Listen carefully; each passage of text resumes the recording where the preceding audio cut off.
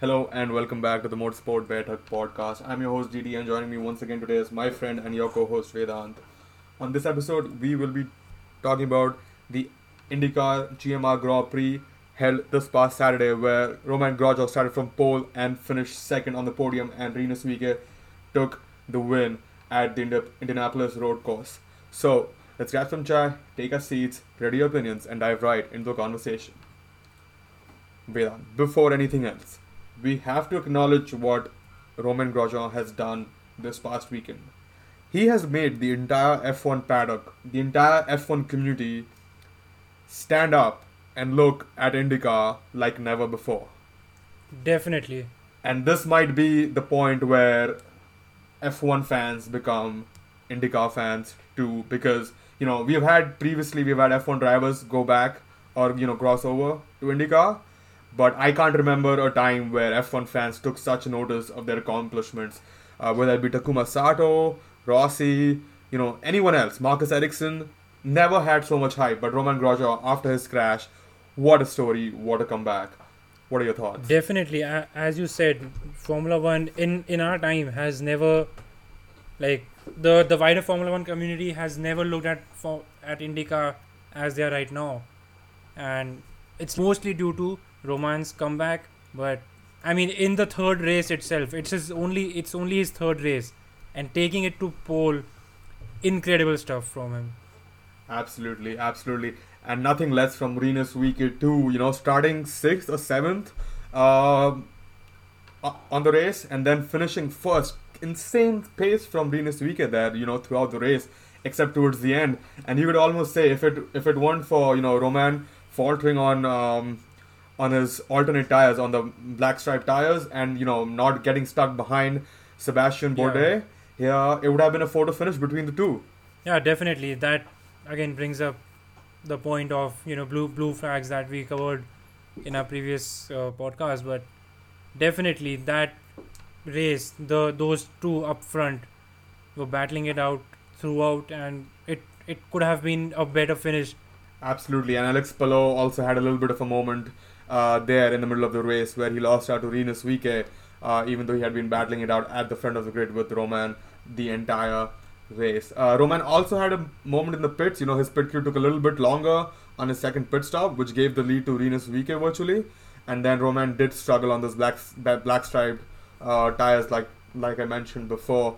But all in all, a great race from Roman. What was also surprising was this was like the first time Roman was heading the field on a rolling start in IndyCar ever.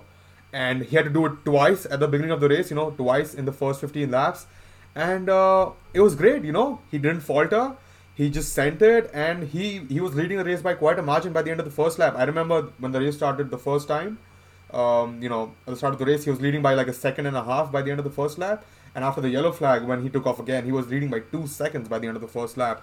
So, Roman has it down. And I think there was a comment too from Roman Grosjean earlier in the week before the race that, he is definitely looking at IndyCar as a long-term career prospect now, and not just as a 1 or 2 season racing thing for himself. I think he mentioned buying a house. In the US, he was looking to buy a house. So we can definitely see Roman Grosjean do really well in IndyCar in his time to come. Yeah, definitely. I mean, it's we have to give appreciation to his family and to his friends and the people around him, because after that crash, it would have been very difficult for Roman himself to make that decision to go into Indica, and for his family to support him. And but I think they can now see that it is paying off. And as far as a future in Indica goes, definitely, because we have seen, like, Juan Pablo Montoya is coming back to Indica. He raced this past weekend and will race at the Indy 500. So we know that in Indica you are never too old per se, and Roman has a lot more potential and a lot more career ahead of him. So it will be great to see him, if he stays with Indica. Absolutely, and he is definitely enjoying it. All his social media, and all his coverage and all his interviews, he looks chuffed, and he's really happy to be there with his family, traveling across America and racing in IndyCar. But now let's talk about Rinus VK. Another story like Esteban Ocon, his family put everything on the line to get him to IndyCar, and he is now the only driver on the grid to have won at all levels of Indy, right? And it goes to show that IndyCar provides a great opportunity for young budding drivers who are talented and who have got what it takes to be an IndyCar champion. That the IndyCar system provides them ample opportunity to achieve their dream, and all in all, level up IndyCar's talent pool in general, and provide the fans with the best racing possible. Yeah, certainly. And I mean, he won at US Formula 2000, the Indy Pro 2000, Indy Lights, and now in IndyCar. So the four tiers of Route to Indy racing. But like, of course, he's a great talent and he's a great racer as we saw. But that brings me, the Road to Indy structure brings me to another topic, that IndyCar right now is full of young budding drivers, and out of the 5 races so far, 3 have been won by people below 25. So and all of them have been first time winners. So it's going to be a great future for IndyCar, especially now that Formula One fans and international fans as such are getting more involved after Roman and after McLaren investing in Pato O'Ward and Arrow McLaren team. Yeah, absolutely. And we have been guilty of this too. We've been, ever since the IndyCar season started, we've been talking about reviewing the IndyCar season, reviewing the IndyCar races, but it hasn't happened until Roman put it on pole this weekend. So we are as much guilty of it too. But again, just the amount of emotion that you could see on the TV with Rinus VK's dad and mom there at Victory Lane. And just Rinus VK, just so happy. 20 years old. Another weird stat, 15th May, great day for Dutch racing and Dutch open wheel racing. 15th May is the same date. Max Verstappen won his first Formula 1 race, and 15th May is again the day Rinus VK won his first IndyCar race. So a lot to come. And like I mentioned in my last podcast, is this Red Bull's answer to Formula 1? Because Rinus VK's parents did bring him over to Formula 1 because they couldn't afford his his road to Formula 1 basically. They couldn't afford Formula 2, Formula 3, so they were like, you want to support our son and you want to support his dream, so let's come over to America and let's go for that IndyCar title instead. But is this the stepping stone that Rinus VK needed to go head to head with Max Verstappen? Because both of them know each other. They're not exactly friends, but they know each other. And I'm pretty sure, with the Dutch community, with the Dutch racing community being so tight-knit, I'm sure there'll be a lot more Dutch fans looking at F1, looking at IndyCar now, I mean.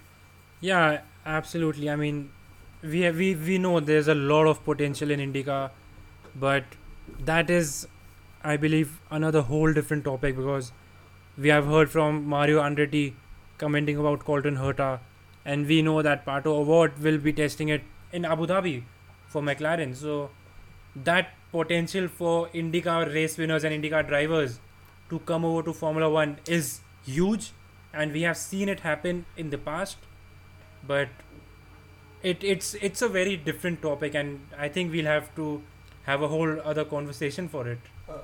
Absolutely, and that is exactly what we are planning for. Please keep your eyes peeled for our next podcast. That will be Miami GP, and a US driver. Will F1 finally break America? So keep an eye out for that, and we will definitely talk about why we don't have as much American talent, or why we don't have crossover between IndyCar and Formula 1 in terms of drivers and sponsorship and teams and all such things. So yeah, but you've got a feel for Jack Harvey. He was running top 5 in the championship after the first 3 races, and he's had a couple bad races. By no fault of his own. He had a bad pit stop, had a punctured tire somehow, and then had to make another stop, and he felt at the back end of the grid. And then even before then, a race previous to this, Jack Harvey had a hub failure, because of which he couldn't finish the race. But he has been consistently running in the top 10 in the races, and fighting for the win, in fact. And we saw the same thing from Jack Harvey in the first half of the race against Romain Grosjean. So he's a talent to watch out for too. And the only downside to Jack Harvey's title fight or title quest is that his team isn't as experienced. So that is another thing that they are trying to catch up on and be a better team altogether.